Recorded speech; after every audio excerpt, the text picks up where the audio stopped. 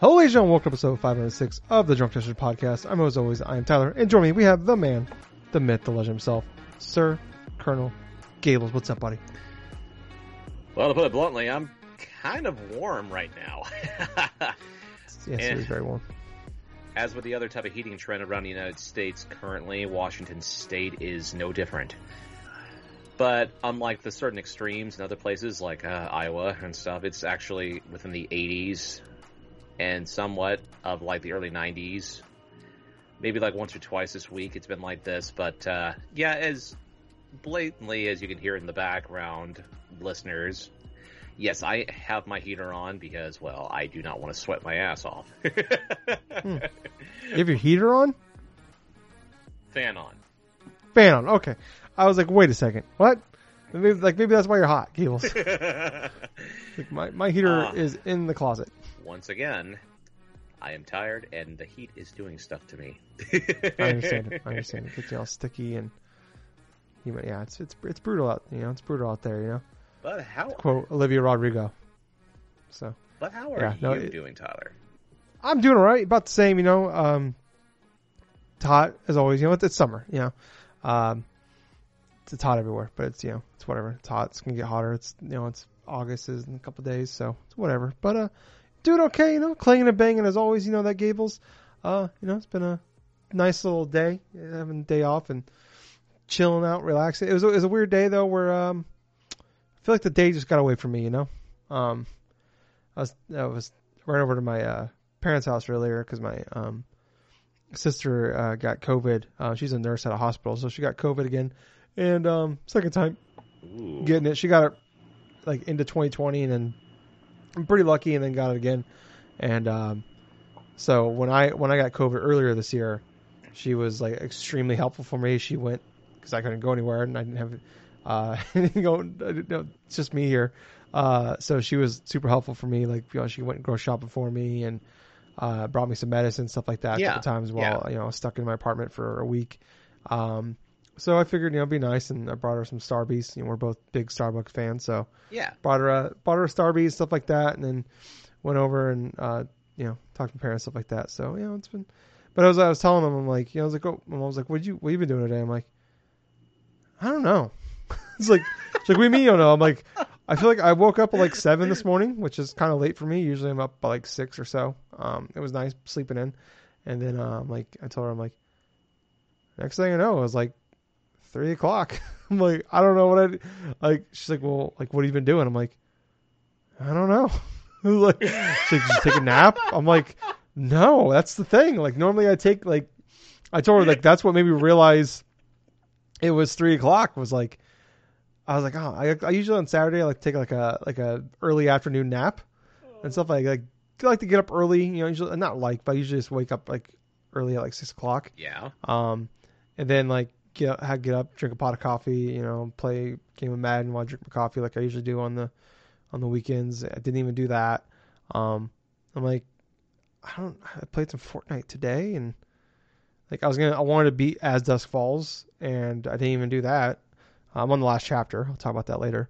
But like my plan was to beat that and like catch up on some shows, stuff like that, because I haven't had any time to do anything really during the week because I'm getting off so late. And I was just like, I'm going to catch up on some stuff. And I'm like, I didn't do any of that. I don't know what I did today. It was just like, I was going to go take a nap, but it was like 3 o'clock. I'm like, oh, well, I guess I'm not taking a nap.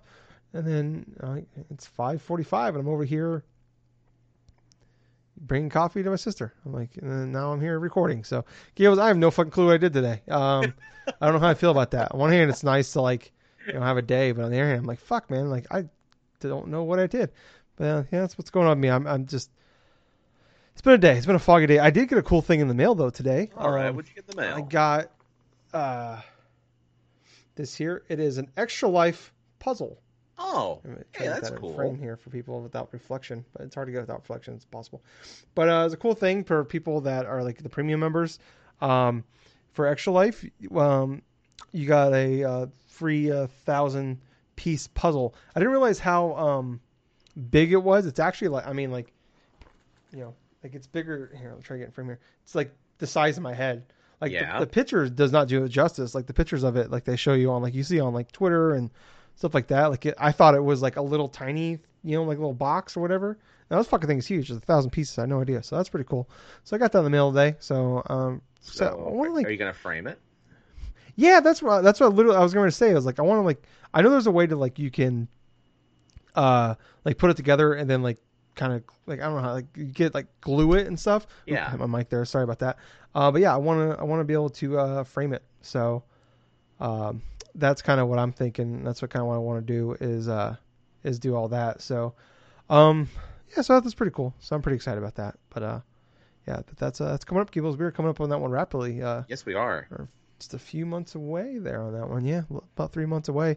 I want to bring up, Gables. I talked about Anthem. Yes. Last week playing it for Extra Life. I was like, I posted on the Talk Ship group. I'm like, guys, it's a penny. We got to do a gamer night soon. And someone pointed out to me, Gables, I can't believe I totally spaced this. I can't believe this. Someone brought up immediately. Someone said it's on Game Pass. I'm like, oh my God, you're 100% right. Why would I pay a penny and mail it to Gables when we could just play it on, what do we call Game Pass, Gables? Oh, the best deal in gaming. Yeah, don't fucking yawn when you're talking about Game Pass, Gables. It's exciting news. You gotta be hyped all the time when talking about Game Pass. But Gables, let's not do Anthem. Okay. Let's not do Anthem. Okay. I don't want to do Anthem. Okay. I was thinking about this after we recorded. I was 4 beers in when I had the idea, and a lot of things sound good. It's I planned a lot of trips with my buddies. 4 or 5 beers in, at night. We're going on a cruise next year, guys. Let's fucking do it. Why don't we do it? And then nothing happens. But anyways, I was thinking about that. I'm like, I remember playing it in 2019 for Extra Life. I'm like, that's been my big Extra Life game. Played it for 2 hours. I'm like, this game is not fun.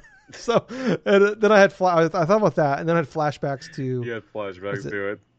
Was it 2 years ago? Was it 2020 or 2021 when we played Resident Evil 6? Was that last year if we did that? Not last year. It was the year before that. It was in 2020. Okay. Yeah, and I thought I flashbacks to that. I'm like, I've never been so mad and not having fun during Extra Life, so let's not do that. Dude, all I remember from that party, chat, is us playing portions of Resident Evil 6 through Chris's campaign because you have told me that was the worst portion of the game itself. And so, of course, I wanted to do that one first to get it out of the way. And what ended up happening was disconnecting of the lobby. And the game sucked. All of us were playing that. Yeah, and the game subsequently kept getting worse until we finally finished the damn game. But I didn't get any credit for the achievements because... Gables, do you really want to say credit? Is that the term you want to use? Nah. Yeah. I mean, I agree. Yeah, it sucks not getting the... You did the crime, but you didn't get the benefits of doing the crime. True. So I get that. But yeah, it was not a good time. So I was like, I never so badly just wanted to just... I definitely want. There's every Extra Life. There's that point where I was like, I just don't want to play games anymore. But usually it's because I'm tired. I'm just I'm straight up not having a good time anymore. I just want to I'm so mad. I don't want to play video games anymore. And we still have 12 more hours at that point. So I'm like it's hard. Extra Life's hard. I literally did this as a tip last year at an Extra Life podcast we did. Where it's play games you want to play. Don't play good games. Don't force yourself to play bad games because it's hard enough as it is. I'm breaking one of the biggest rules of Extra Life is, try to make it as fun as possible. Don't make yourself play shitty games. So let's scratch that from the record. So, but Gables. Yes. Oh, go ahead. I think the thing that we did last year in regards to getting kind of close to that was when we were playing the Predator, hunting stuff like that. Yeah. And we spent maybe a match or two and we just decided to ourselves this is not fun. Well, yeah. Well, the problem was we're having issues getting into games. Yep. And then at that point, the game had been out for a year and a half. So the only people playing the game are the ones who are hardcore into it. The king of kings of Predator. Yeah. So it's just getting wrecked. It's man, I bought the game at launch and I was really good at the game, and now it's fuck, I haven't played it since launch, and I'm terrible at this game. So everybody's just really good at the game now. So that's left, all 12 of them. So yeah, no, definitely. Just try to play good games during Extra Life. But anyways, Gables, Extra Life's 2 months away. Yes. What's let's jump into some news here. But before we do that, if you're watching this, listening to us, whatever, please, look down in those show notes. You'll find all the links to everything we're on: Twitter, Facebook, Apple Podcasts, Spotify, YouTube, all that. If you're on any of those things right now, leave us a 5-star review, leave us a comment, share, like, subscribe, whatever you can do to all that. If you're watching us, go to whatever, go to Apple or go to Spotify, whatever you use for podcasting. Go there too, subscribe to us, give us a 5-star review, and vice versa. If you're listening to us, go on YouTube and like, follow, subscribe. Hit that like button over there for backwards for me. I pointed the wrong way. Hit that like button over there for Gables. It clicks right in his junk. He likes that. He's giving big thumbs up for it. He's looking forward to that like. It's gonna get him through his week. He's just gonna be at work on a Tuesday, sitting there at 10 a.m. tired as shit, midday through his work day. And all of a sudden, someone's going to like this video, and he's going to perk up. He's going to be really excited. He's going to get through the rest of his day. Gables needs that likes. Dude, click the likes for Gables. If you don't click the like button, Gables will die. No. I know he won't die. I'm sorry. No. Well, no, he won't. He'll outlive all of us. If you don't click like, I will murder Gables. Oh, no, you won't. I shouldn't. I won't. I don't have enough. You know how much flights cost right now? I can't afford to go travel. It's a curse. Yeah. But anyways, guys, this is a video game podcast where we primarily drink beer and talk about video games. Well, I drink beer and then we talk about video games. So let's jump into it, Gables. Been a pretty good news week, I think. Pretty good. Some spicy news is going out there this week, Gables. Okay. Let's start off on Monday. Jeff Grubb teased it Sunday night on Twitter and announced it on Monday morning that Black Panther, there is a single player game apparently super duper early in development. EA is the publisher for it. According to Jeff Grubb here, the title is super early in development and is a single player game. A new Seattle studio founded by former Monolith Productions VP and studio head Kevin Stevens is likely working on the project. For people who remember Monolith Productions, that is the people that made like the Shadow of Mordor games. All right. They had the Nemesis system, stuff like that. So right.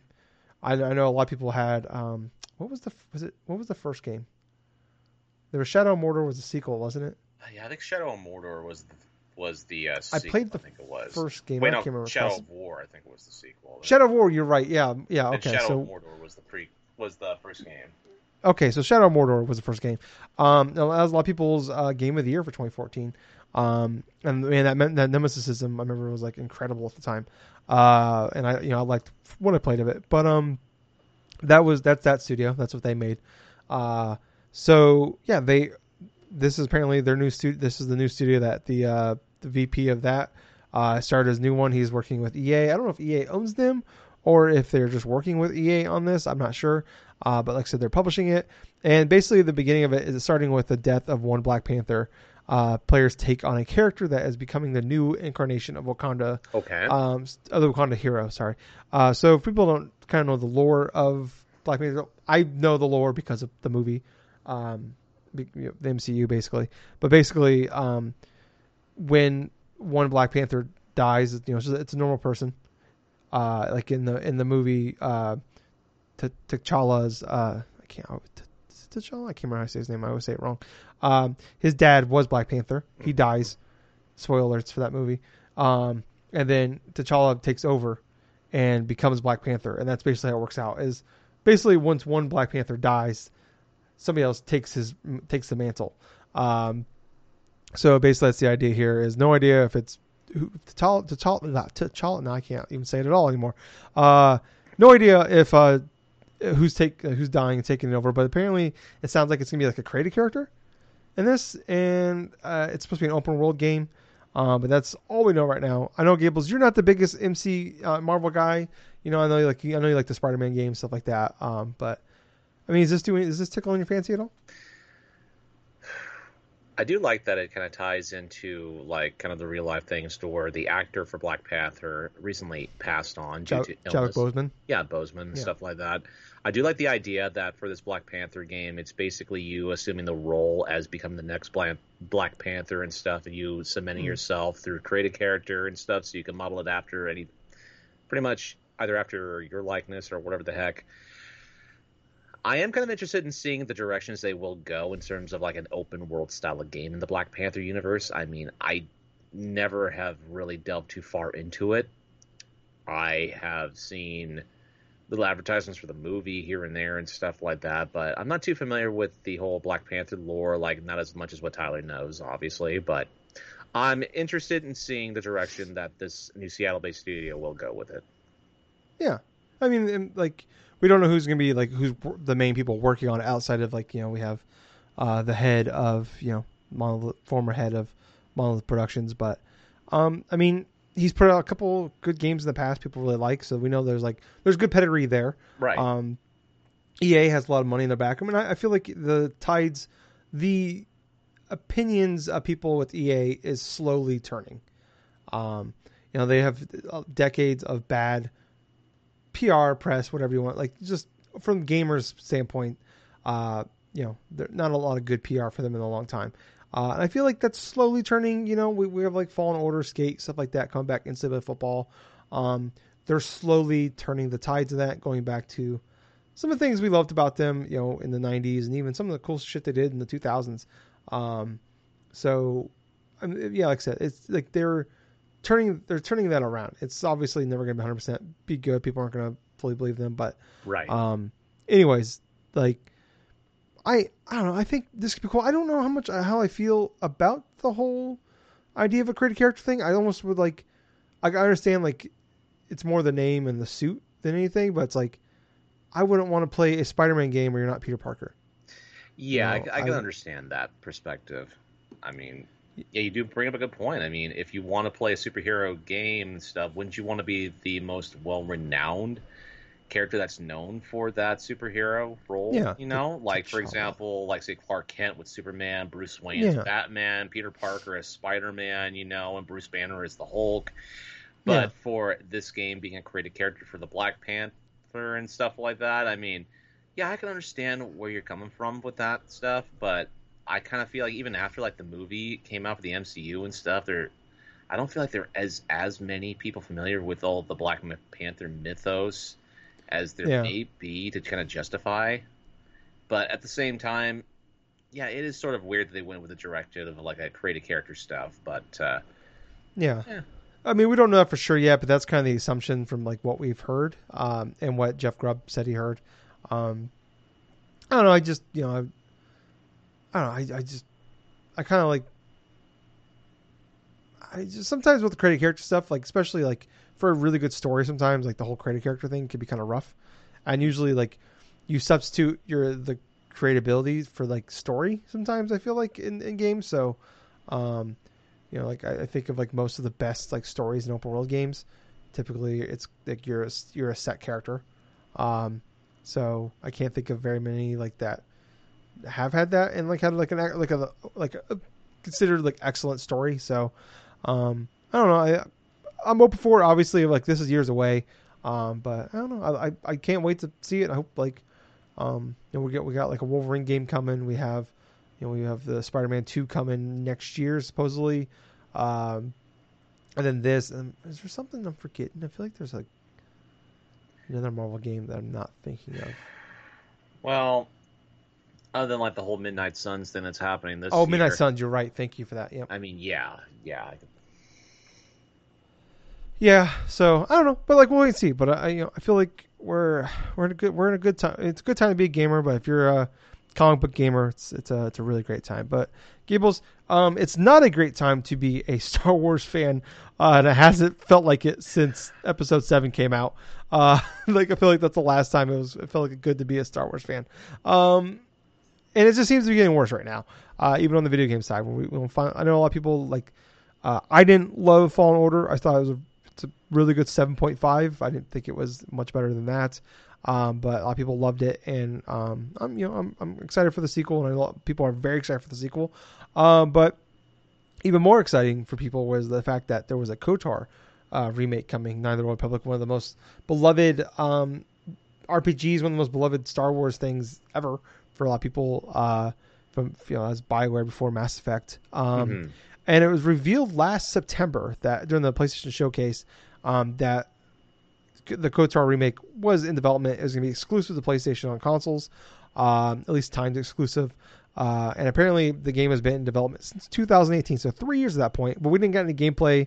We just saw a teaser for it. and that was it. No, not even a CGI trailer. So, but I said this at the time when they first announced it with Aspyr is making it, and I thought it was interesting that Aspyr is making it because people don't know about Aspyr. It's a name you've probably seen a million times, but you couldn't really put your finger on what they've worked on. They are almost primarily a port studio.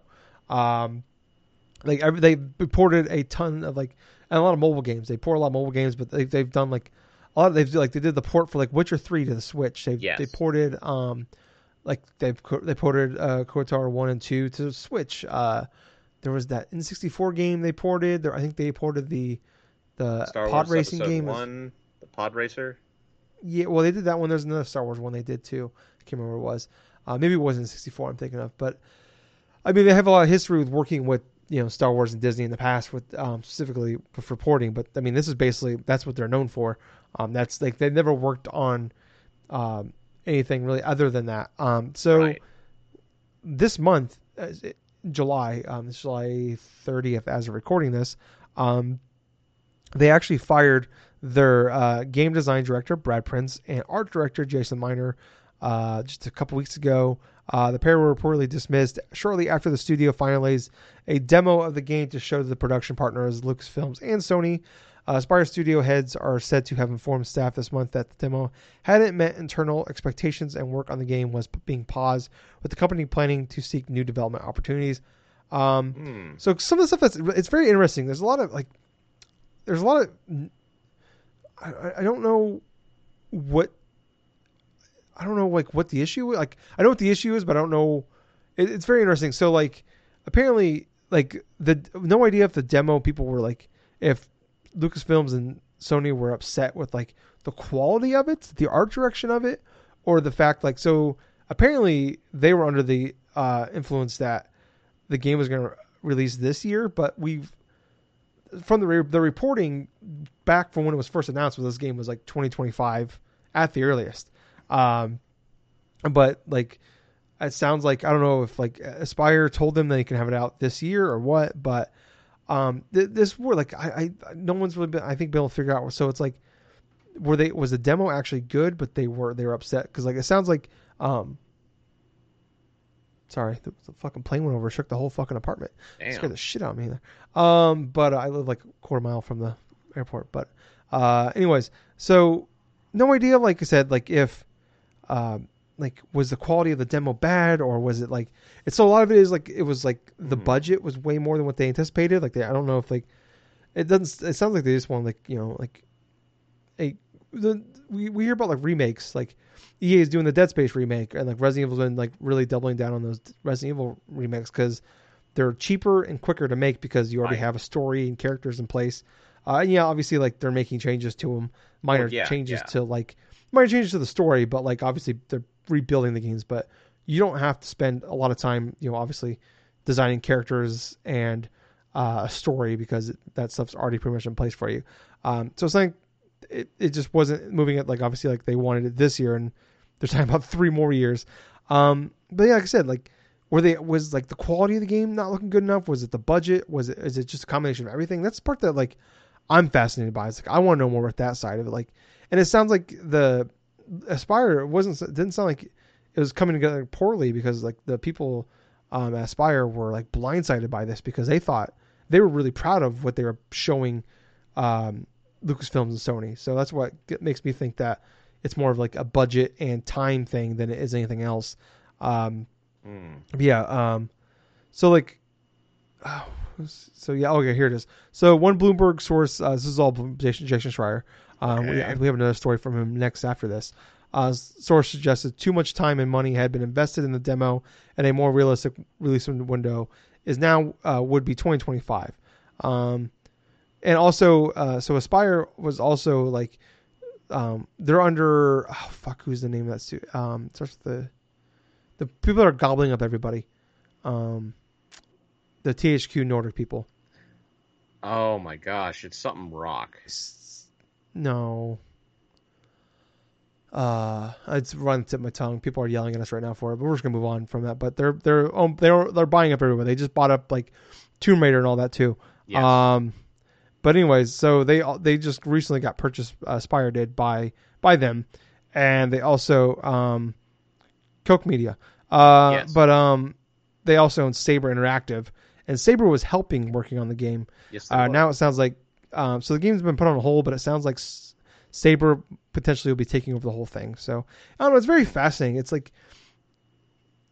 It's one of these things where it's like when I first heard about this, I'm like, okay, well, I mean, it's kind of the downside, I guess, sometimes of like announcing things too early. But it's like the fact that like they've been working on it since 2018 when they announced it in 2021. So 3 years of development. That's not early. I mean, that typically for a full-fledged game, that's about midway through development time. So I don't know, Gables. Like I've never played the game. I've always wanted to, and I was actually excited about this because I was hoping for like they would change it up, maybe make it more action-based instead of turn-based. But what's your thoughts on all this? It makes me more interested in seeing the tech demo that was presented towards the bigwigs, because depending upon the quality of the demo itself, I mean, I probably would get a full-on understanding why it was initially delayed indefinitely or canceled until whatever and put stuff on like pause. that, put on pause and stuff. Because that's the thing, though. You don't go forth and cancel a game that's like 3 years into development unless something Now was 4 years. presented. Or yeah, exactly. And not to that point, unless they saw something that was like, oh no. It could be nearly anything in this regards. It could be from time management and money spent, like you were suggesting. It could be the whole quality of the remaster itself.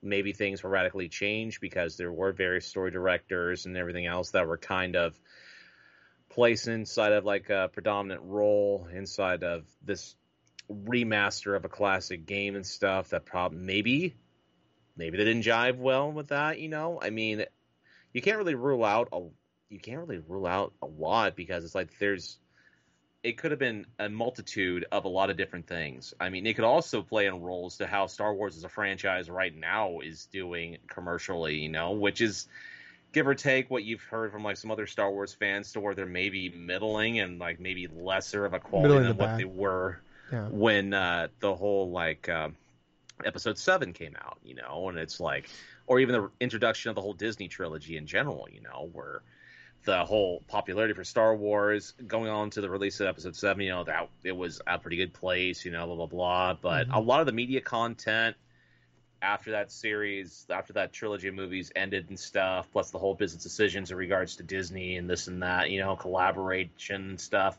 But for this game in general, it just sounds like a bunch of possible mismanagement things that could have led to a subpar release of a demo. It could have been all various amounts of money stuff that you've suggested. But the number one thing I get from this whole thing is I want to see the demo myself. I want to see what was presented and to make it so where they felt it was a need to absolutely put this game on pause in order to get this thing reworked. Because, like I've stated before, you know, if you're a major company and this was supposed to be an exclusive for my platform and, like, I've spent this or helped shell out this much money to get this thing and it looks like that or it looks like a terrible quality that we can't put out, I mean, hell, I like to see what was that final draw. But that's just me. Yeah, I'm like based off of like the fact that like the people working on the game were blindsided by the response from Sony and Lucasfilms tells me that it's kind of what they assume, that it's more like the timeline and the money. You know, like I said, usually remakes are quicker and cheaper to put out, and you know, who knows, maybe it's just, I mean, and like I said, Spire is like they've never worked on a big game before. Like I said, they've only ever ported games, so like and like remasters, like right. So they've never had to do like something like a full blown remake of a AAA game. So maybe this is one of those things where like it seemed that maybe they were doing a good job of making it, but not to like the price point and the speed that everybody else was like. Well, it could have been one of those things where like management wrote a check that not that the team couldn't cash, they didn't know they had a right kind of thing. Well, yeah. So it could have been just like I've definitely been in like past jobs where it's like I'm in that middle management role where it's like cool, management just promised our customers that we're gonna do this thing, and I'm like, well, I'm the guy that's gotta figure out how we're doing it and also break the news to the team. And that's not happening. So I've been that guy that's like in the rule where it's like, well, you guys just made all these promises that just aren't realistic. So like then they're gonna get mad at you guys, and then it's gonna trickle down. I call it trickle down bullshit. Yeah. Where you make promises to people that we can't actually do, that we're responsible for doing. So then they get mad at you, and then you get mad at us. And I'm like, well, I told you 4 months ago that we couldn't do that. But maybe it's one of those things where they just didn't tell the team that they weren't doing it at all, and they thought they were just fine and going along with their day. And then, oh no, actually, we're supposed to do this. We just didn't tell you guys. So I don't know. But anyways, Gables, let's move on to some other development news here. This is also from Jason Schreier at Bloomberg, so a busy week for him. So we got a bunch of GTA 6 news. Out of this one. So very interesting here. So for the first time ever, a female character sounds like it will be playable. She'll be Latina, and it'll be part of a pair. That'll be a Bonnie and Clyde type story. So there'll be a male and a female. So kind of like what we've seen with GTA 5, where there's 3 characters. But pretty interesting. First time playing as a female in the internet. Let me tell you guys, they're taking it really well. Nobody's mad whatsoever about that at all. They're very happy about it. Everybody's been really respectful on the internet, Gables, let me tell you. Is my sarcasm coming through at all? Yes. I can't tell. Okay. It's also planning to grow over time, it seems. Basically, the game is going to take place in Miami, which is Vice City, in their world. Original plans for GTA 6 called for a large swath of both North and South America. But Rockstar has reportedly pulled back a bit and cut the map down to a fictional version of Miami and the surrounding area. Part of that is to kind of cut down on, and like they're going to add that stuff possibly over time, but the idea is they want to reduce. Big part of it, like we've heard a lot over the last 3 or 4 years now, is like the crunch at Rockstar, and it's been very bad. We had the two Hauser brothers that have been basically in charge for a long time, and it sounds like one of them left, I think, in 2018 or 2019. Okay. And one was just sounds like one everybody really liked, and the other one I can't think of his name. I can't remember his first name.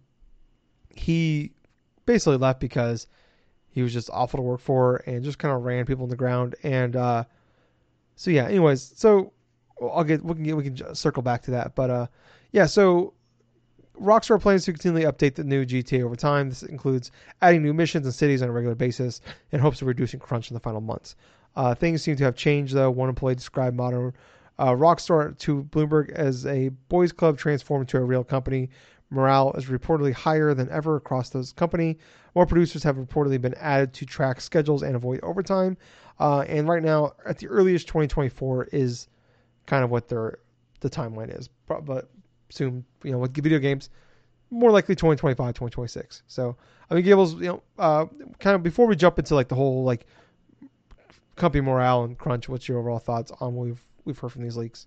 I'll be perfectly honest with you. I am interested in learning more about the whole aspect of the story mode, only because for this type of story, they're kind of basing it on a modern day Bonnie and Clyde sort of feel between one of the female protagonists and stuff, plus other members of the party in that regards. But I'm more interested in seeing the direction that goes. I'm also wondering about what they could possibly improve upon in terms of their whole single player not just narrative stuff, but just single player gameplay in and of itself. I mean, GTA 5, as much as I did initially play it when it first launched on the PS3 and the 360 and stuff, it's one of those infamous things where I played it for a long while, counted a game-breaking glitch. That was unlucky for me, but at the same time, I recognized that it was a massive game there were plenty of things to do inside the single-player perspective of it.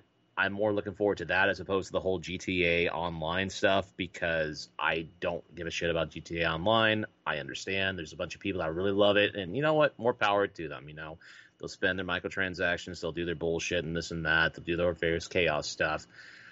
But in regards to the whole single-player thing for GTA 6, I just want it to be good. I want to see the product myself before I initially judge whether or not there's going to be a lot of also various stereotype bullshit, or if there's going to be any type of whatever type of things. I'd much rather would see the product in of itself than just basically just assume something's going to happen in one direction or completely go into another direction, because we're just hearing these supposed leaks from Schreier, And so it could basically be anything. Things could change from here on to the supposed release of GTA 6 in 2024. So, I mean, I'm never. Yeah, I'm like I've never been a Rockstar guy. Like I've played all their games except for Red Dead Redemption 2 since GTA 3. And like I've talked about in the past, Bully's the one game of theirs I really really liked, and I finished. I always play their games for a good chunk of time and then burn out. Probably like 15 hours in. Like I played GTA 5. I played a good chunk of that. I remember playing that. Like one of my favorite memories actually is playing that game. The night, the weekend it came online. I remember the online came out like 2 weeks after the game came out, and it was me and Jake and Dave from Sarcastic Gamer and Doc Adams, who created Extra Life. Actually, we all were playing online together at night, and we just started to do like 18 holes of golf, and I changed my character, and he was in his underwear, and just making Doc laugh like hysterically because like it like panned out, and all of a sudden you just see my character in his underwear golfing. I have a lot of good memories playing that. I remember playing it like obviously when I was a kid, way too young, like 11, 12 years old, playing GTA 3 and shit like that with my buddies. On PS2 playing GTA 4. I actually did not like GTA 4. Driving your cousin around and in real time sitting in a taxi to fast travel was not fun. But I mean, I don't know. I'm curious. Like I'm always curious. Like I think they do make really great games. Obviously, like people love their games, and there's a reason GTA 5 is one of the best-selling games of all time, or the best-selling game of all time. I'm like you. I don't think I'm ever gonna get to like their online. Maybe I'll dabble in it when GTA 6 comes out if I do in fact play it. But I don't know. I'm excited for it, and like I'm curious what like they said they're trying to change up the humor to like not punch down so much. And I've heard a lot of people, obviously internet taking that very well. Also, nobody's mad about that either. And I don't know. Like I'm gonna go on a mini rant. Gables will bear with me here. You could still make jokes of other people's expenses. It's just, I think, be smart about it. Make good jokes, You don't have to make the same, like, lazy ass jokes all the time. That's my opinion. It's kind of like, for my example, just using me as a person here, I am a ginger. I have pale skin. I am I would have what you call a weight problem. And I've heard the same like 5 fucking jokes my entire life about being a ginger with pale skin. I get it. Yes, the carpet does in fact match the drapes. I don't have a soul. I burn very easily. These are things I'm fully aware of. And every day, literally, I don't go a day when I go out in public. I'm at work or around people. Like they just, I hear the same fucking jokes. I like, and it's just like, I do like the fake laugh, or I'll make the same joke I made 1,000 times to like go with their joke. And it's just kind of like, I get irritated by it, not because I'm offended, but because it's just like, we get it. It's like, it's the easy, like, and I know I probably do the same thing to other people too, when like with shit, but we probably all do it. But it's just like, can we like think of something more creative, And that's, I think a lot of people feel that way. It's like when people get mad about a joke or get mad at comedians about some jokes they make, or it's like, it's the same joke you've been telling for 50 fucking years. Like, just do something a little different. I mean, maybe I'm off base on that one, but it's like, so every now and again I'll get like a brand new joke that I've never heard of about like being a redhead or pale skin or something like that. And if it makes me laugh, or if it's good, hey, I'll give you props. I'll laugh at it real good. I have a pretty good sense of humor. I can take some jokes I make for myself more than anybody. But yeah, I don't know. I just feel like people are getting upset about the woke, which is like the most annoying word in the out there now. It's taken over entitled for me as it was the most annoying word as soon as I hear someone say that, I just stop listening to them.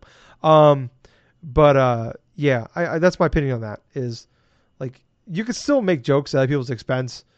Just, I mean, don't be so fucking lazy about it. And I don't know, like that's kind of my opinion on it. But I mean, kind of moving on here to the crunch thing. I know, I mean, like that's good. I'm glad that they're getting rid of it. They're working on it.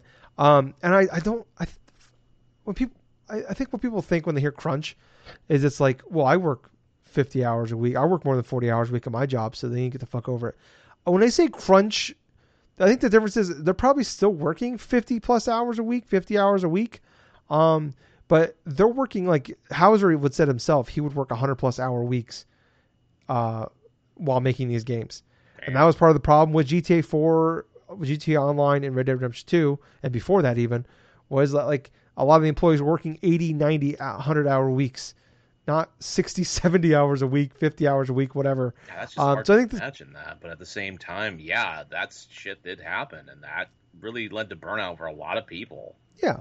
I mean, and like we've heard a story about, like we heard about Halo 2, when like they talk about like people would like literally just sleep under their like work until middle of the night, sleep under their desk, and get up, sleep for a few hours, get up, and then continue working. Like we hear about the stories, and I'm just like, I just don't understand people get mad about that. It's like when people are like, well, I work 50 hours a week, I work 60 hours a week. I'm like, okay, I get it. You're miserable. Why should other people be miserable too because you're miserable? Yeah, true. Like, that's my opinion. True. It's like when I was in my early 20s and I would hear about people like complaining about working, 50 hours a week. I'm like, well, I work 55 hours this week. Shut the fuck up about it. I'm like, now that I'm older and I'm in my 30s, and I'm like, man, I wasted my entire 20s working 60, 70 hours a week. And I'm not bragging about that. I'm like, that was really fucking stupid of me for companies that, quite frankly, didn't give a shit about me. And proved it over time that they didn't give a shit about me. And I feel that same way with, like I look at now in my near mid 30s, that hurt to say, where it's like, it's like when I hear people like say, well, I work 60 hours a week, so why should they bitch about it? I'm like, well, they're working more than 60 hours a week. We talk about crunch, but even if they are working 60 hours a week, they're making video games. Like, they're making things that we love, that other people will play. Like, I deliver packages for a living. Like, that doesn't bring, that brings like a few seconds of joy to people.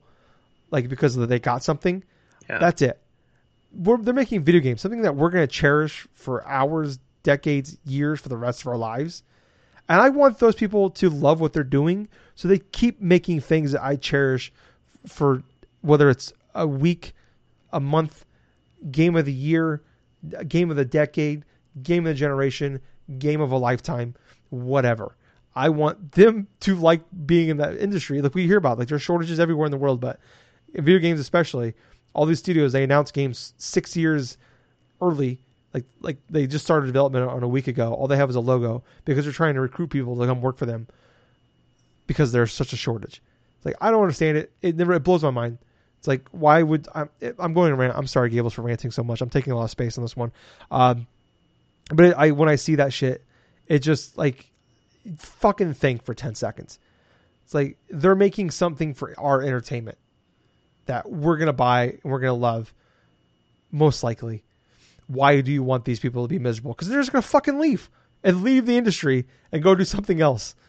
It's like, who wants that? Now we're going to have we're going to be demanding more with less people. And then other people are going to crunch. And then everybody's going to work harder because there's less people. The thing we're all doing. Why make it harder for other people?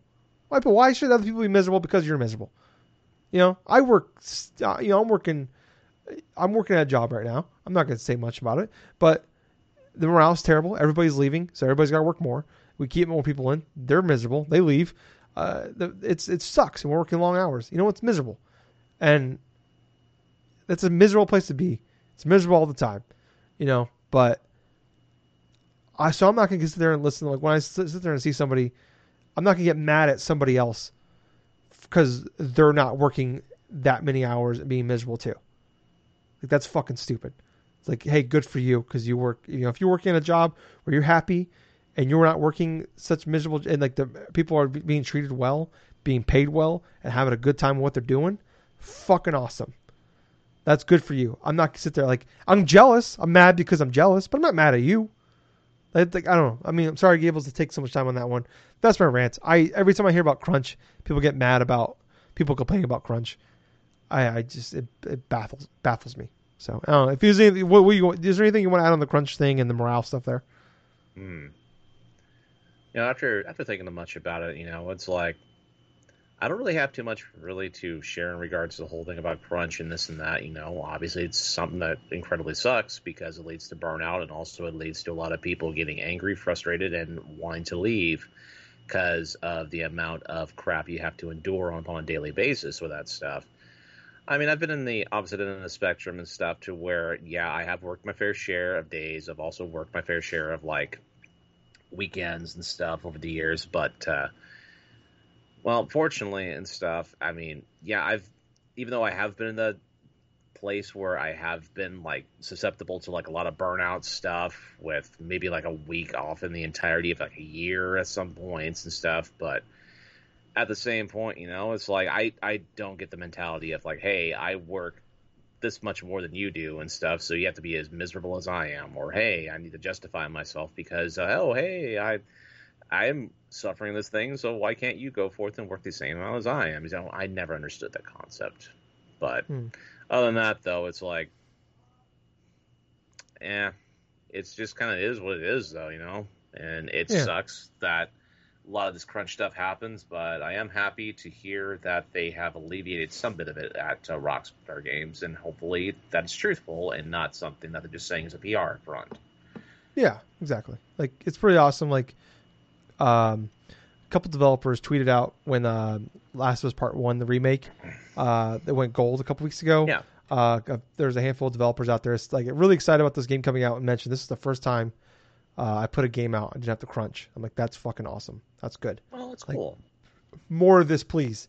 So when I'm always happy when reports come out of bad work environments.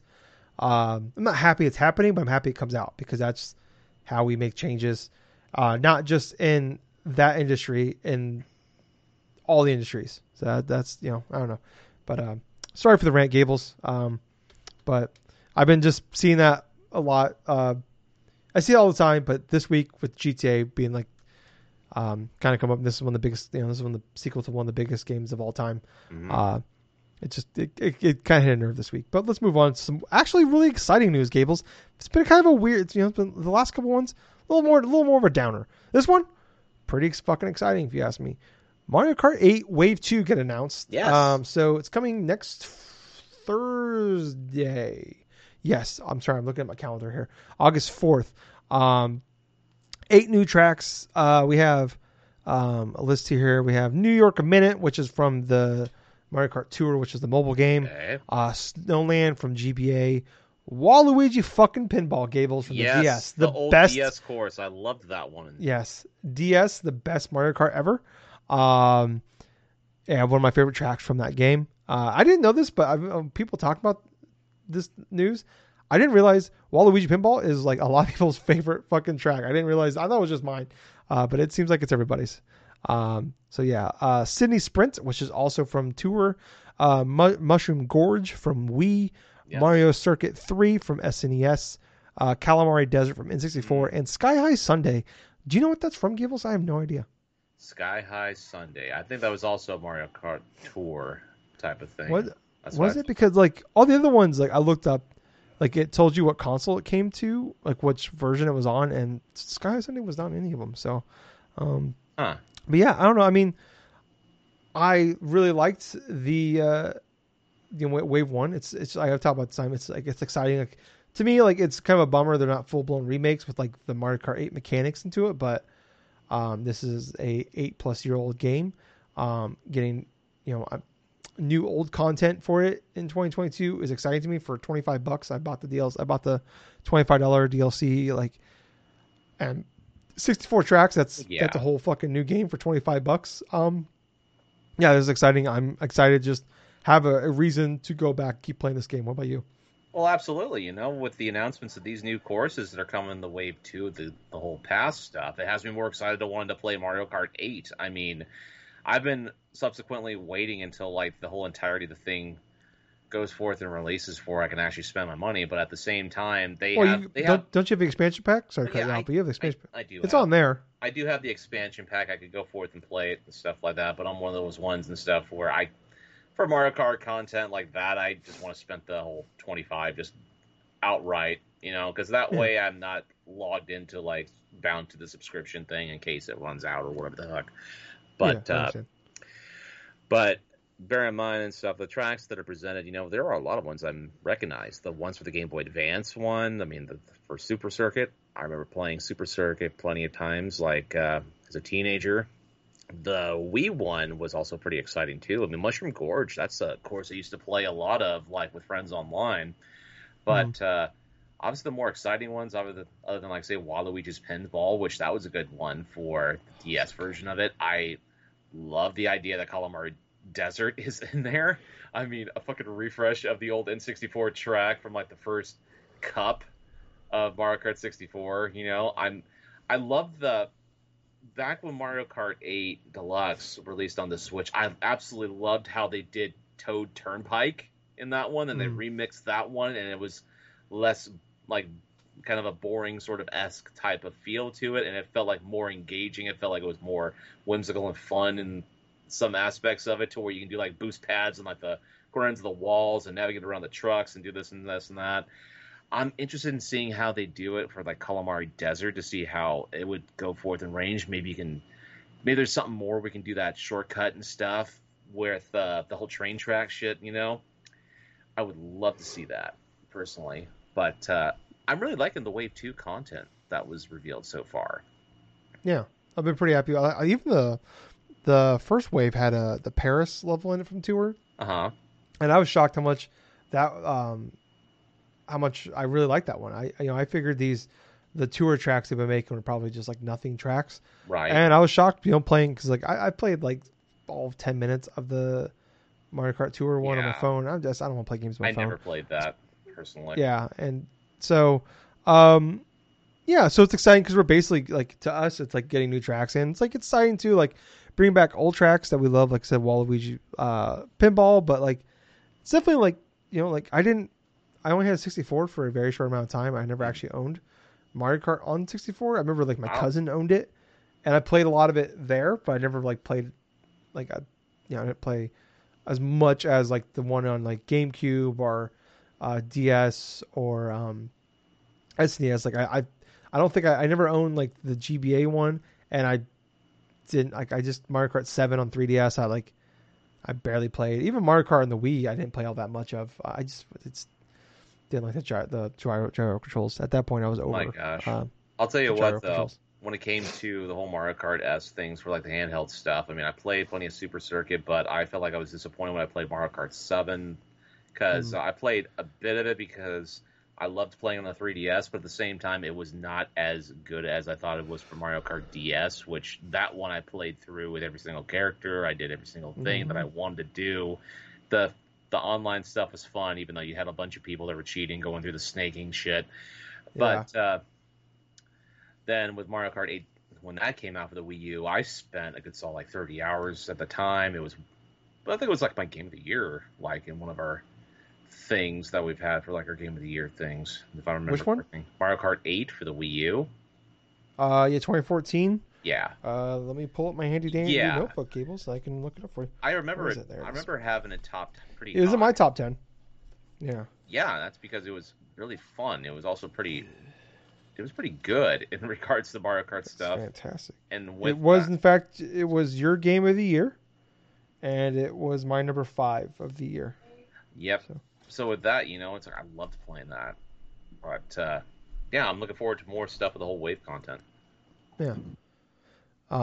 Yeah. No, I'm with you though. Yeah, it's like I said, it's kind of like it's a good mixture of getting, bringing back tracks that we love and getting essentially, like I said, new tracks to us with the tour stuff. And like Snowland is kind of cool because that's from the GBA, and I don't even think I ever played it. I do actually know. I take it back. I remember playing like that on the, like, I think it was like at Walmart. The demo of that was on Walmart, the GBA version, playing it there. Like Calamari Desert, like I know I probably played it, but I don't remember really anything about it. But yeah, like I said, this is pretty exciting. It's like 8 new tracks all over again. So, but yeah, I don't know. Like I said, it's exciting. I can't wait to check that out next week.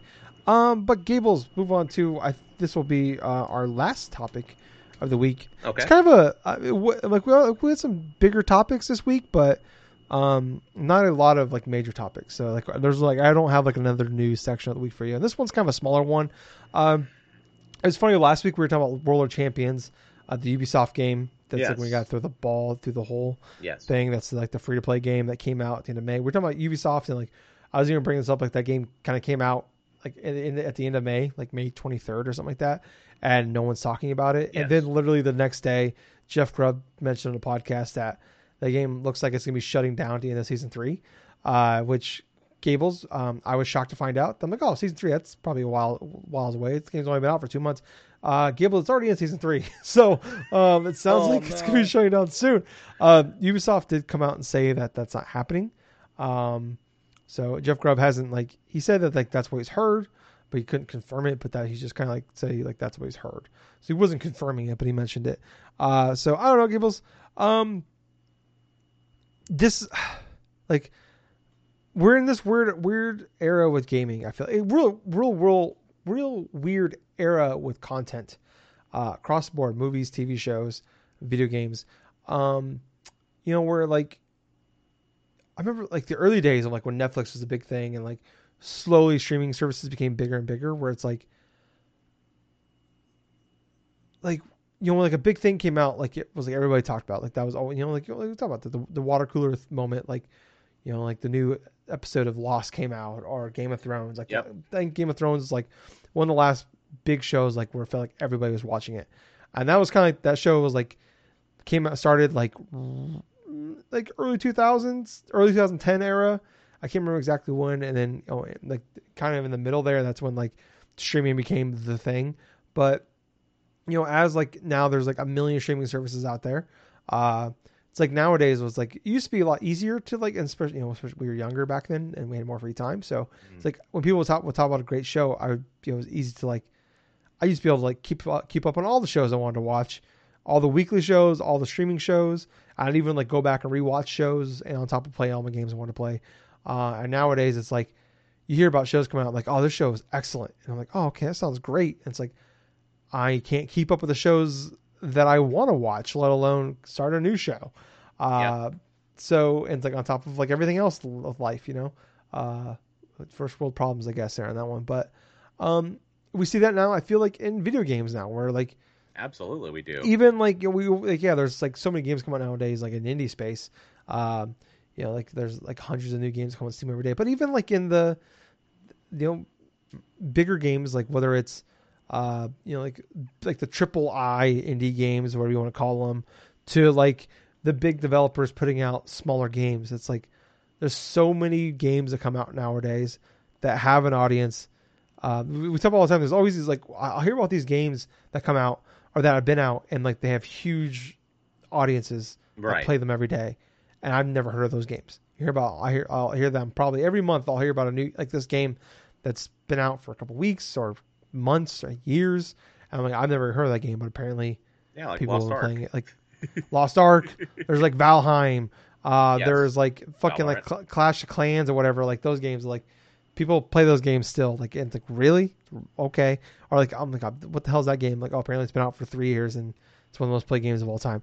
But like, like we're in this weird era where it's like, we like I've talked about I've used this example all the time. I remember like in the 360 era, like that PS3 era with like the Talking Ship group, where like we would have gamer nights, but we'd always end up playing Call of Duty because it was the one game that everybody owned. Yep. Because that was like the game. And like, yeah, there'd be other games that come out, like we'd have like what's the Left 4 Dead or something like that, Left 4 Dead, or the occasional like Brink kind of gamer nights. Some of you guys Brink or Battleborn or Overwatch, stuff would pop up, but like we'd always like slowly kind of idle back to Call of Duty because I was like, the problem is like, there'd be 8 of us in a group and like on the party chat, and like 8 of us own Call of Duty, but only 3 of us own this game, or 5 own this game, or whatever. Yeah. And now we're in this era, like Rocket League was a big deal. That was early this generation, where it's like, that was a PS Plus game. That game took off, and we all had it. So that was a game we played for years because that was like the game that everybody had.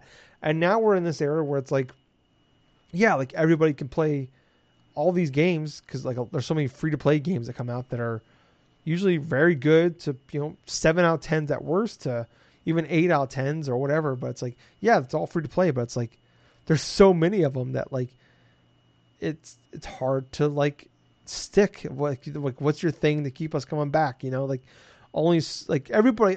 Most people can only have like one game they go back to like as their comfort food. You know, like for Gables, like for you for a long time it's been Destiny 2. For me, for my entire life, basically it's been Madden. Like there's always the other game we're playing, like of the moment, whether it's a new hotness or whatever, and then there's the game that we go back to all the time. Like I said, Gables, Destiny 2, me, Madden. And yeah, these games might jump up and like have like a good weekend or a good month or whatever, but then they die off. And it's like, and we're in this era where like, yeah, like World Champions came out and there was like nothing bad about it. It's kind of like, it's like when we talk about like the Mario sports games, where it's like Mario can just like Nintendo can just shit out a 7 out of 10. It's just like, yeah, cool. They're like, they made a very good game, like Mario Golf, or Mario Tennis, or what's Mario Strikers. Like it's technically a very fun game to play, but it's like after like a weekend or a week, there's no reason to go back to it. No. And a game like World Champions is in a rough spot where it's like, well, we can put this game out, even say it's $10. It's like, probably, you know, maybe they want to charge 34, but even say it's $10. It's like, well, someone's like, you know, like one person buys it. It's like, well, now you gotta convince your friends to spend all that money, convince your friends to buy that game, and then now you gotta like convince them not only to buy the game, but like make them feel like they justify the purchase by continuing to play it. Well, even if you make it free, it's like, cool, like we're gonna download and play it, but it's like, all right, cool. Like, what's the reason to go back to keep playing this game? Because there's like 50 other free games to play.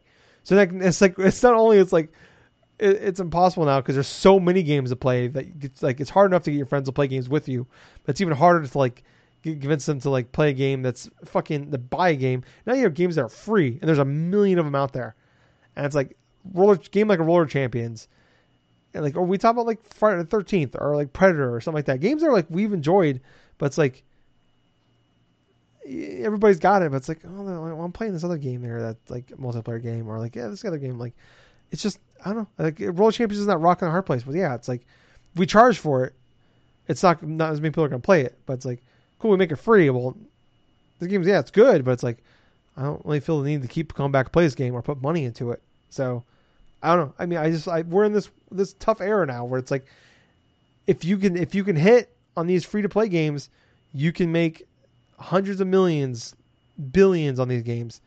But if you miss, you're done. Like, you got a very minute amount of time. People, like you can't. You got one shot, really. There's very few chances. Like, everybody was like, well, Siege did it, No Man's Sky did it, Destiny did it. But it's like, well, cool. For every one of those that, like, I always bring it up, for every one of those that did it, there's a million that didn't do it. So I don't know. I mean, what's your thoughts on? I'm sorry, I've been rambling a lot lately. I'm sorry, Gables. Anything you want to say on Roller Champions? For Roller Champions, it's just it was a game that initially was announced. Hardly anybody, like 6 years ago.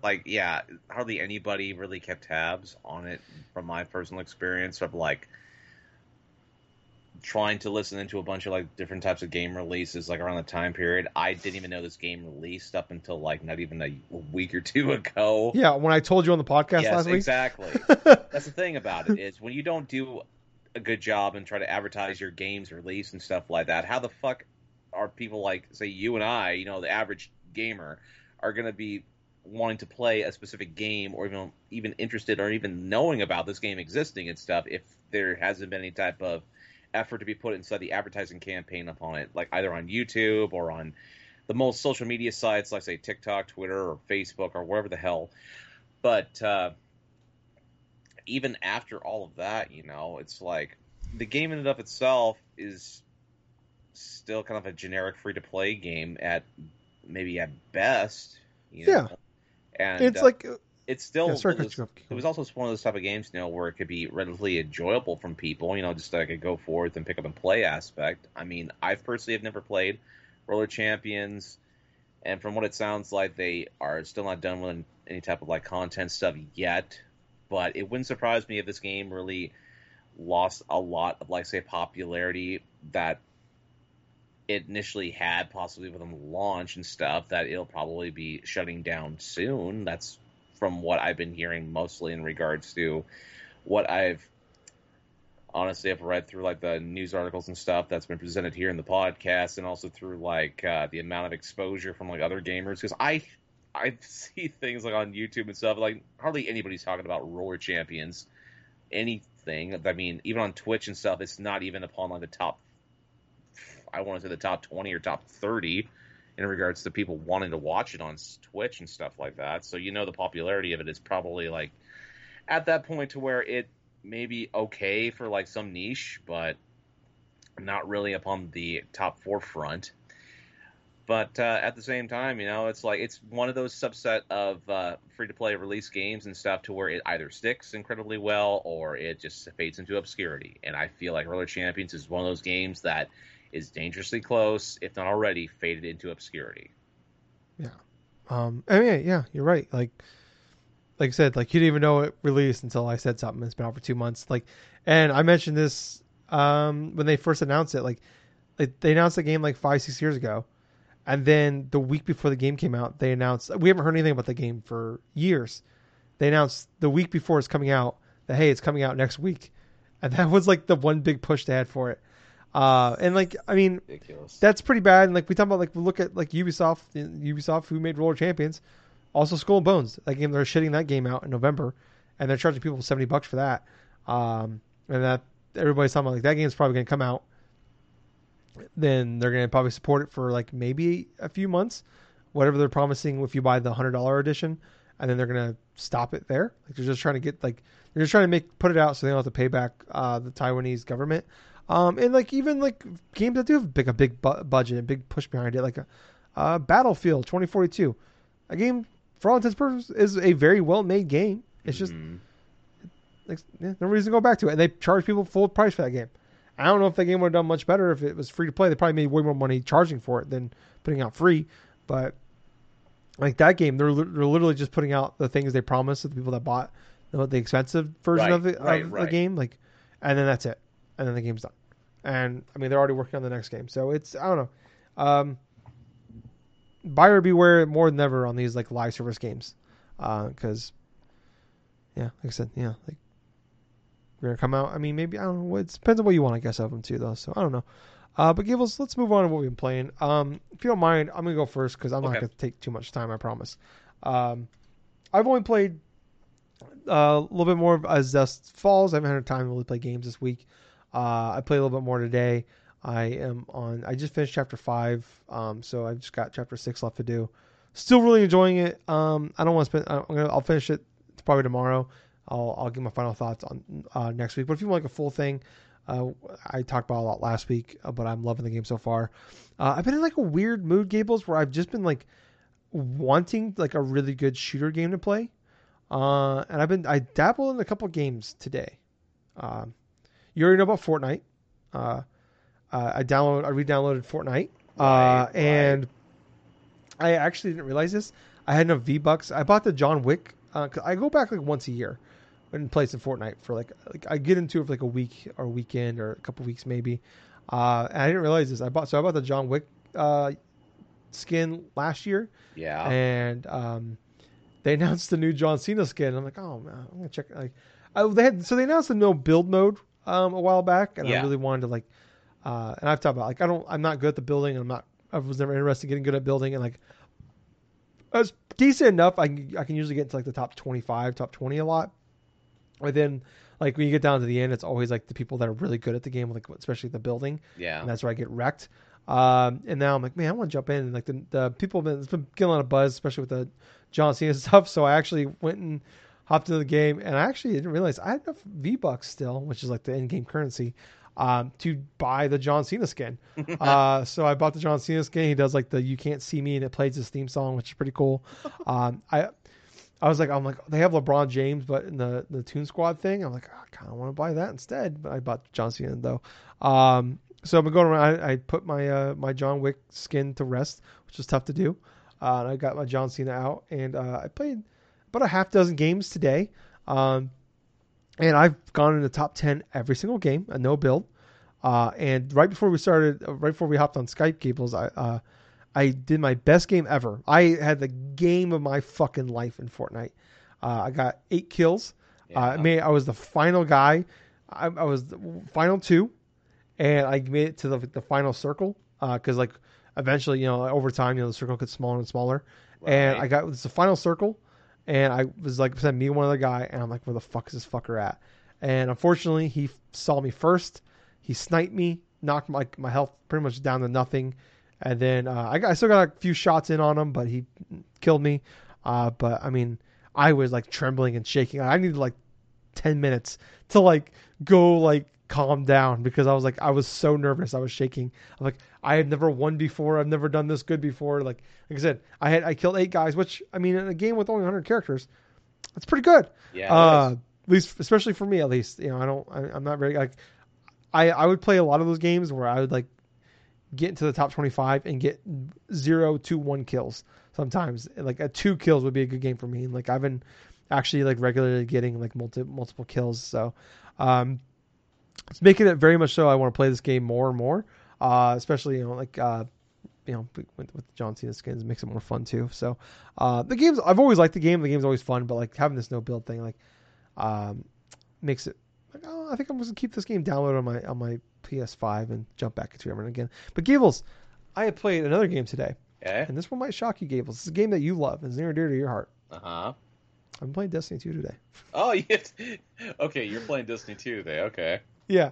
So I bought early last year, early 2021. I bought the Forsaken. Is it Forsaken or Forspoken? Okay, Oh, it's Forsaken. Forsaken. Forspoken's another game. I bought Forsaken and the Shadowkeep DLC because it was like $5 a piece. Yeah. And like I got into it. I played a little bit of it, but I played like 10 hours, like just fucking around, and I fell off of it. Like I said, I've been in like that weird shooter mode, and I jumped back in today, played it, and they like made me like play like you're in Mars now, and like Mars reappeared. I guess I don't fucking know.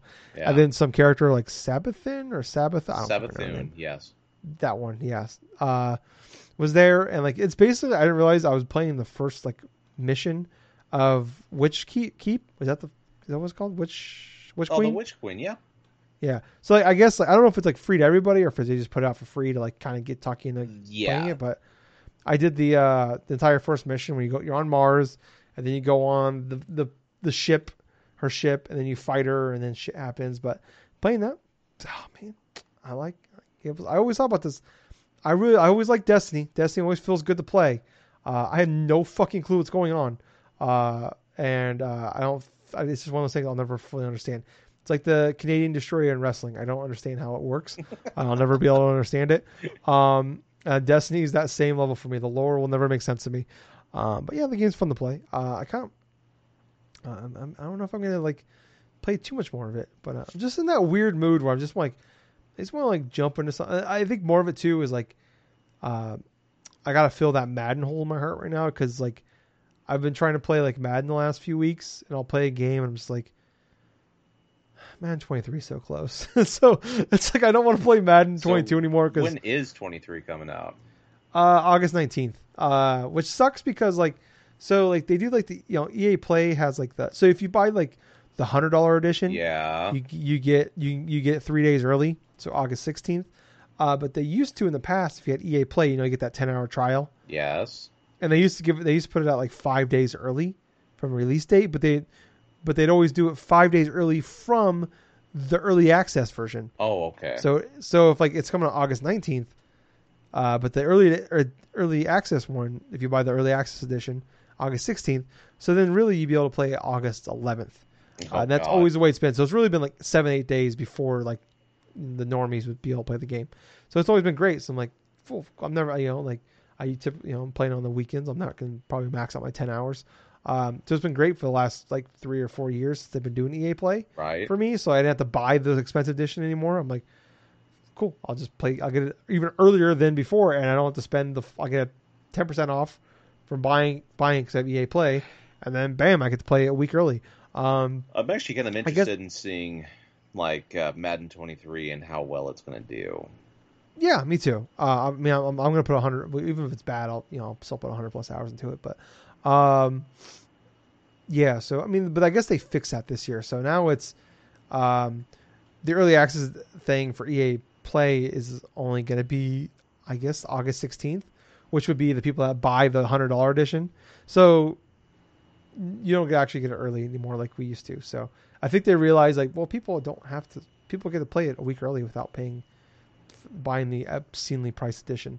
So yeah, so that's kind of a bummer. So I was thinking I was gonna be able to play it in like 2 weeks, but I still gotta wait like 2.5 weeks now. So I don't know. But anyways, yeah. So I'm excited for it. I'm obviously I top all the time. Madden's my comfort game. I put 150 hours into it every year. So have they ever actually said the embargo when the reviews are going to be going live for that? It's usually like the day or two before the early access edition one. So I would bet. So what, August 6th? So August 19th is a Friday. Okay. So August 16th would be, I think, a Tuesday then. So I wouldn't be surprised then if August 12th the reviews come out. But the reviews, I mean, the reviews are always, it's always like, it's going to be in the 70s. So I mean, if you're thinking about like for Fantasy Critic reasons, there's very little benefit to adding it to your team. No. I wasn't thinking more of a Fantasy Critic thing. I was thinking more or less of like an actual go forth and play a fucking game of football, considering I like to play myself a good game of Madden or two if I feel like it. And it's like, last year's one I didn't really like too much. I mean, it was literally one of those things where I downloaded it on Game Pass. I tried playing it for at least a few hours or something like that. And as soon as I was done with like one game of like trying to play it as the Niners and so I just uninstalled it. I was just not interested. But the 2021 one, I just played like an entire season and stuff of that. I thought it was okay. Yeah, I imagine the game. I mean, I don't think anything like they've they've done some changes to it. But like I said, you have the best deal in gaming, right? Right. Yep. So that means there'll be a trial for you to play in a couple weeks. So you can play a 10-hour trial. So I mean, I would say when it comes out, just download it on your Xbox. Yeah. And then check it on there because I mean, yeah, I'm in. I've obviously like there's not really anything you can do probably to like not get me to buy Madden. So yeah, I don't know. Like Madden's my comfort food. So, but yeah, I don't know. I'm excited for that. So I'm just kind of waiting out on that one. But Gibbles, we've been playing, buddy. Neon White. Oh, nice. My God, okay. I've been playing plenty of Neon White. Let me tell you something. That one more game mentality, like I reiterated upon like last week, I'm going to sort of share a little bit of tidbits for this week as well. This is the type of game where you go forth and you expect to play like maybe a couple of minutes or something like that because the little levels and stuff don't last for too long. They usually last maybe for like up to about 30 seconds to a minute or so for each one of the courses and stuff. Each one. I'm going to change my sexual nickname to Neon White. Sorry, go on. But 30 seconds to a minute.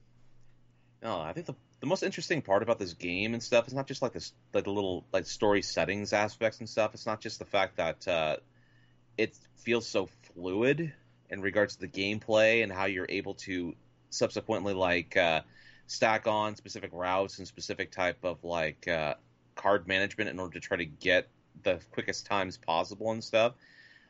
But it's also one of the things I like is like how well done the level design is in regards to each level that I've tried out so far. Because it's like each of them have like rhyme and reason upon how creative it is to try to fit like little goodies here and there, try to fit like specific type of hidden aspects, to where, okay, you've got the highest times. I mean, you got the best time possible in this regards. You got the platinum type of medal for that course, but all of a sudden it's like, okay, I need to find this random gift thing. I need to gift to one of the characters and stuff to try to like increase their affinity and stuff like that, and the relationship with that specific Neon, and it's like I have to try to find these damn presents. And what's kind of hilarious about it is I went through the first two initial episodes and stuff because that's what they're structured as. It's not like chapters. It's structured by like episodes. I think there's like about 10 to 12 in general inside of this game, and I'm like on episode 4.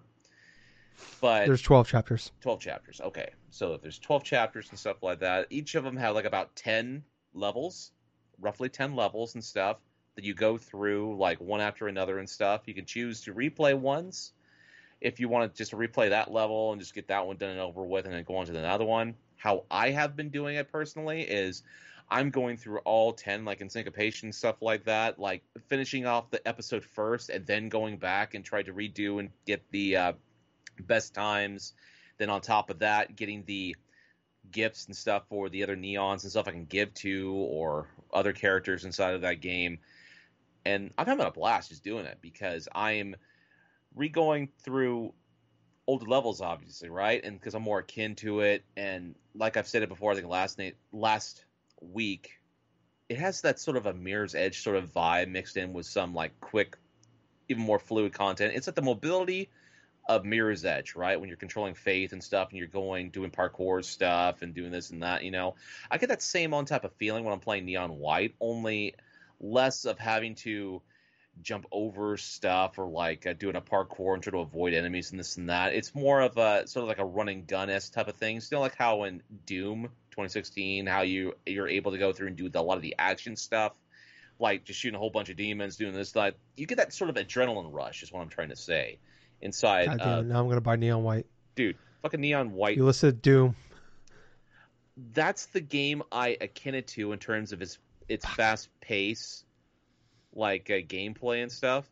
Because like I was saying, man, it's like it takes you maybe about 30 seconds to about maybe 30 to 50 seconds in regards to complete one level inside of these little like episodes and stuff like that. But there's 10 levels per episode. You can go through and replay them to the highest times. You can do this stuff. The game's stylish as fuck. The game is freaking quick and smooth, like I've just been saying before. But let me tell you something. Once you give these gifts to these specific characters instead of Neon White, either it being like other various colors in the neons and stuff, or like certain characters in the game, like this freaking cat that has like a fucking cigar or something like that he's called Mickey, I think it is, and it's like he gives you like other types of like assignments and shit as well.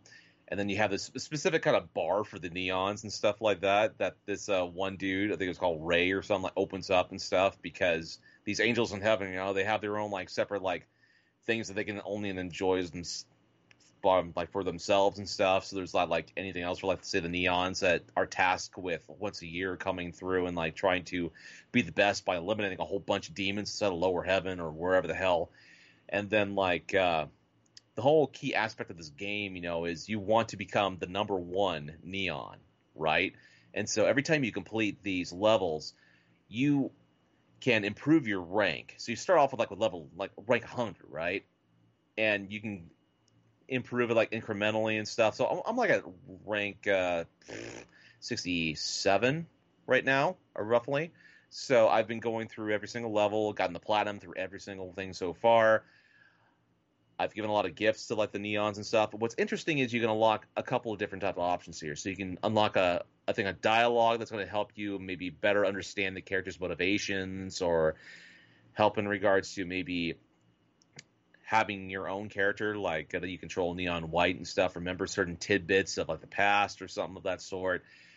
But for every neon that you go forth and you improve the relationship and stuff, they give you these sort of like these trials that you go to their specific, like these trials and stuff you can zoom into and stuff. They're kind of like one-off type of things. You don't have to race to get better times inside of these ones. So for Neon Yellow, for example, he has these type of gimmick in terms of these navigation things where you can't use the discard function for your card, so you have to try to think more on your feet in regards to using the weapons like manually as weapons without having to discard the card in order to, like you regularly would do. For Neon Red, the sniper woman and stuff like that, there's like a theme in regards to having to navigate like these long ass shots and stuff like that, and like navigate throughout long terrains and this and that. And then for Neon Violet, it's more like a masochistic sort of like obstacle course that you generally have to go through. And what's most hilarious and stuff is the last one I went through for like this whole trials and stuff. I'm going down this elevator, right?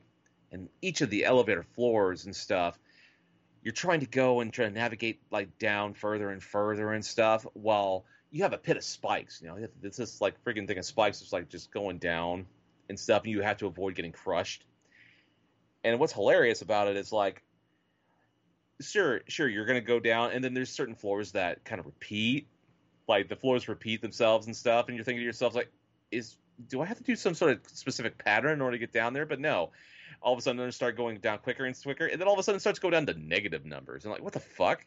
Why is it going down negative numbers? And then I went down for this one course so low that I actually bottomed out, and then on the fucking like, this was so hilarious because it's like you have the pit of spikes, right, that's up above you that gets caught, right, and then here you are in the lowest point of this supposed like obstacle course, and there's a sign in just bold white letters and stuff, and you read it, it's like Loser Island.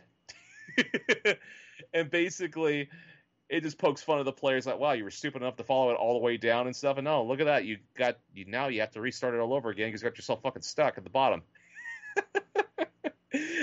But that's that gimmick for that trial for Neon Violets. I mean, all the trials that I've done so far for each of the Neons, they have been fun, they have been memorable, and they are very distinct upon it. I know I'm not even halfway through this game already, but let me tell you something. During the times that I've had played it, either in handheld mode, while falling asleep in bed, or fucking in my chair right here and stuff, and like playing this game on my Switch, on my TV, it has been an absolute blast. I think I spent like a good solid like hour and a half or something like that just the other night, just playing it to replay the levels and get caught up. But yeah, this is something that I feel like more gamers should play and experience because of how easy it is to pick up and play, how fun the initial aspect of trying to do this one more game mentality stuff. I mean, sure, it does have a bit of an anime art style to it. It may turn off some people. I mean, there are some like things I immediately noticed right off the bat in terms of like, say, the dubbing type of things. It's fine. It's not like terrible or anything of it. The character you control as Neon White, he has one of the most distinctive voices from like the anime dub community and stuff, as he voiced roles for pretty famous anime characters and stuff in the US. One of the most notable being like Spike Spiegel from Cowboy Bebop. But in terms of the game, Tyler, if you even have a little bit of an interest, man, you can always wait for a sale, try to pick it up or whatsoever. And God bless it, I have a freaking gnat on my computer screen. And source. I hate those things. But, dude, definitely pick it up if you feel like you want to have some that you can play on the go for your Switch. Because this is the most ideal type of game to play portably. Yeah. Gables, you had me at Doom, and you lost me at anime.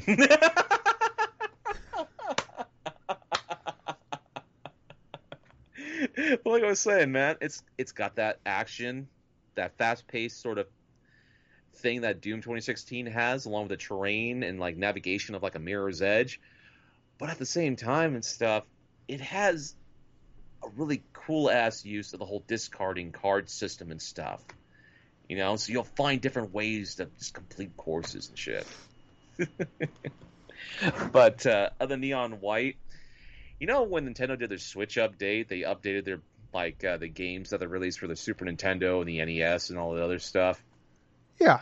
So I did have a chance to try out some of the games, like that obscure Japanese-only game like Project Diva or some of that sort. That whole like mech controlling game. I tried playing that. Is this like a prequel to Diva from Overwatch? No, not in the slightest. This is something that was in Japan only, and I can understand why. I couldn't understand a lot of what was going on, and it's not just because it was in a different language, but because the concept of the game in and of itself kind of reminds me of like a you control this mech, you're supposed to travel around to other planets, right? But then you have to clear off like certain other planets or get resources from other planets and stuff. But I ended up getting lost within the first 10 minutes and stuff, and I'm thinking to myself, you know what, this isn't too fun. So I turned off that one. Tried playing a little bit of Kirby's Avalanche because I've never actually played that game before on the Super Nintendo. That's the Puyo game? Yeah, it's basically the Puyo stuff. Fun fact, that Puyo game in and of itself, Kirby's Avalanche and Dr. Robotnik's Beam Machine, they're basically the same game, right? Just different skins through the different consoles. What like popular franchise didn't get a knockoff Tetris game in that era. In that era, like Zelda. God, I think that's the list. Yeah, like yeah, pretty much Zelda. When I think about it, The Legend of Zelda didn't really have that full-on puzzle game in that generation specifically. Yeah, but let's see. I played a little bit of that. Didn't really. I played some bit of Kirby's Avalanche. Got kind of frustrated at stuff like the center end of it because it has that difficulty sort of spike to where it's an old school type of mentality and stuff where you have an easier time and stuff with some of these enemies, and all of a sudden you get to that one CPU or something like that that's just an absolute asshole and stuff, and you're stuck on that one for so long of a time, and all of a sudden it's like, oh, okay, I can go past these other few, not that difficult, and all of a sudden you go to the next NPC CPU character that does that. So I played Kirby's Avalanche. Not too sure if I want to continue on with that one because I'm not really in the mood for enduring that type of bullshit after playing through a lot of Pokemon Puzzle League. Enjoying my time with that, but at the same time, I am not doing the hardest difficulty on that mode. I mean, god damn it, I want to have my thumbs and my fingers intact. You don't want your Mewtwo? You don't want to get Mewtwo? Like I said, man, it's going to be one of those games where I'm probably going to continue with probably later down the line, but I'm in no hurry because I have beaten that game, but if I want to get everything in that game, I will definitely aim towards Mewtwo. Well, yeah, you heard it here first. Gables, not a fan of Pokemon. But the last game that released was called Fighter's History, and this is a game released by Data East, the same ones that have released certain arcade ports and stuff to consoles before and stuff. I know them predominantly through their Joe and Mac games, the Super Nintendo and NES respectively. But Fighter's History, it's basically a Street Fighter 2 clone. And a lot of the characters are sort of modeled after the more popular characters in that franchise. But I controlled the default character of the arcade mode, the whole freaking story mode aspect of it, called Sam Che or some of that sort, Sam Che. It was hilarious because he's modeled after Sagat from Street Fighter 2, right? And it's he's mixed in with that other Street Fighter character that has Muay Thai backgrounds. I think his name is Adon from the Street Fighter Alpha series. And what's hilarious about it is, when you're playing a fighting game and you're playing on easy mode, or if you're playing on a fighting game that is not particularly good, is if you can repeatedly do the same type of moves or something like that, say do a jump, like a neutral jump and do a hard kick or something, you could just tell when the AI is going to do something, right? And you counteract them and you win matches that way. That was basically my entire run of on easy mode and stuff for fighters, for that fighters game and stuff like that for the Super Nintendo. And it was kind of hilarious though, because I'd be throwing freaking fireballs. I'd be doing the whole Muay Thai stuff like Sagat would be doing. And what's hilarious about it is it goes through all these random courses and stuff, all these random countries. You could tell things that are inspired from say Brazil or from China or from the United States. And then you get to the last couple of characters. There's an actual fighter in the game called Clown. Now, just straight up Clown. And once you get to a stage, it is literally the most bizarre fucking thing that you can imagine inside of a fighting game, because you have this sort of a trippy ass dream sequence type of stage to where you're fighting this fighter, right? But at the background, you notice there's people juggling things in the clouds in the background. You see also these bizarre fucking images and stuff in the back. I'm what the fuck is this? It's actually inside the trailer when they advertise it, for Nintendo Switch Online and stuff. One of the stages they show is of that stage in and of itself. And granted, that was the point in time where I'm yeah, of course, this is going to be some sort of bizarre shit. And that dude was the second to last character in that game, that arcade mode that you can go forth and complete. Then the last one kind of scared me for a minute, because the dude in of itself, his name is Karnov. The name itself wasn't scaring me. But I've watched fighting videos and stuff of a particular character that's supposed to be the most bullshit, final boss character of all time, and his name is Karnov. But the thing, did he get revenge? Oh no! No, this dude wasn't the same game as what I was watching in that regards. But yeah, he was relatively easy.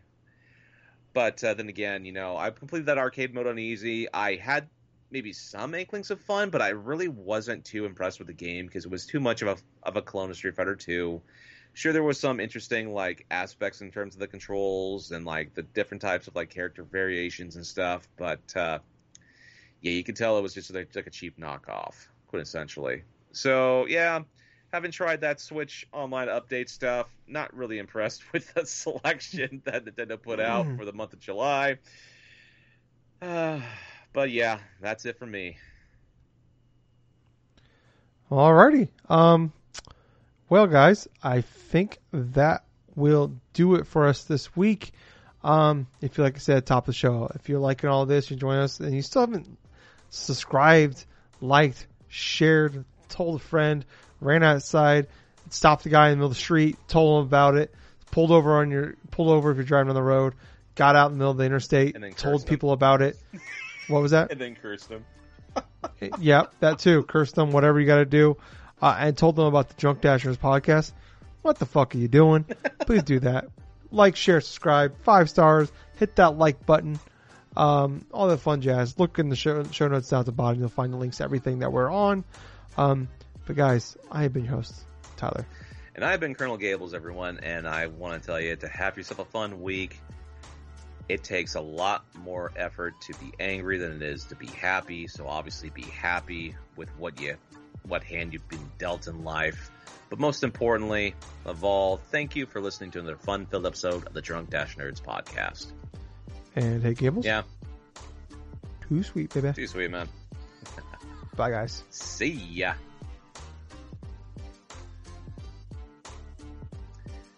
So what